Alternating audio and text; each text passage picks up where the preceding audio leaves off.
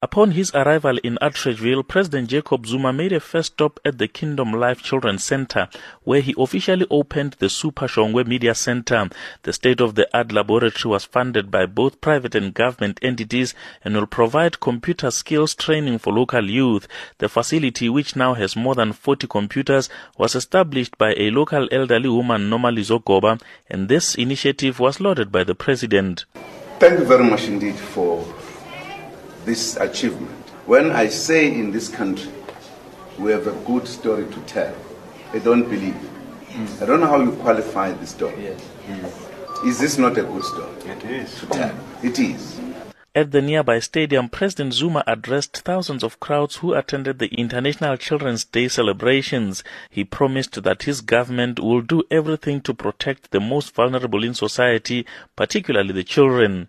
Violence against women and children is a priority crime in South Africa. The South African Police Service is under standing orders to act swiftly against those who abuse women and children. All our law enforcement agencies are also responding well, and the conviction rates for perpetrators of crime against women and children are encouraging. Here in South Africa, the International Children's Day coincides with the Child Protection Week campaign. This year, the campaign is observed from May 29th until June 5th under the theme, Let Us All Protect Children to Move South Africa Forward.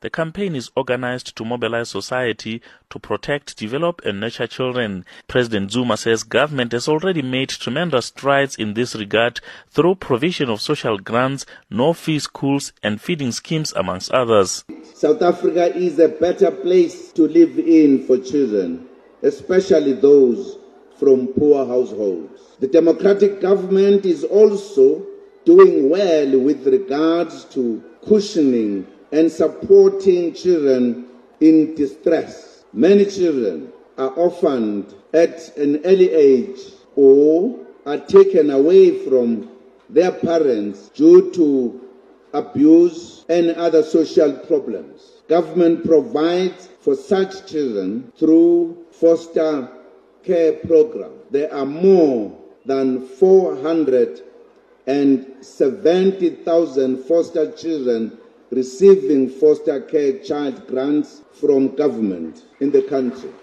The president has also patted his government in the back for job well done in repatriating children that are born in prisons. A child of a female prisoner must not be condemned with the mother. The child must be given a chance to lead a better life outside prison. Between the period of 2008 and 2016, government managed to repatriate 18 South African children who were born in prisons in foreign countries where their mothers are being held for drug trafficking and related offenses. Government has also committed to help children-headed families, urging neighbors to also help. Children were also urged to reject crime, including the scourge of drug abuse. I'm Amos Phago in Pretoria.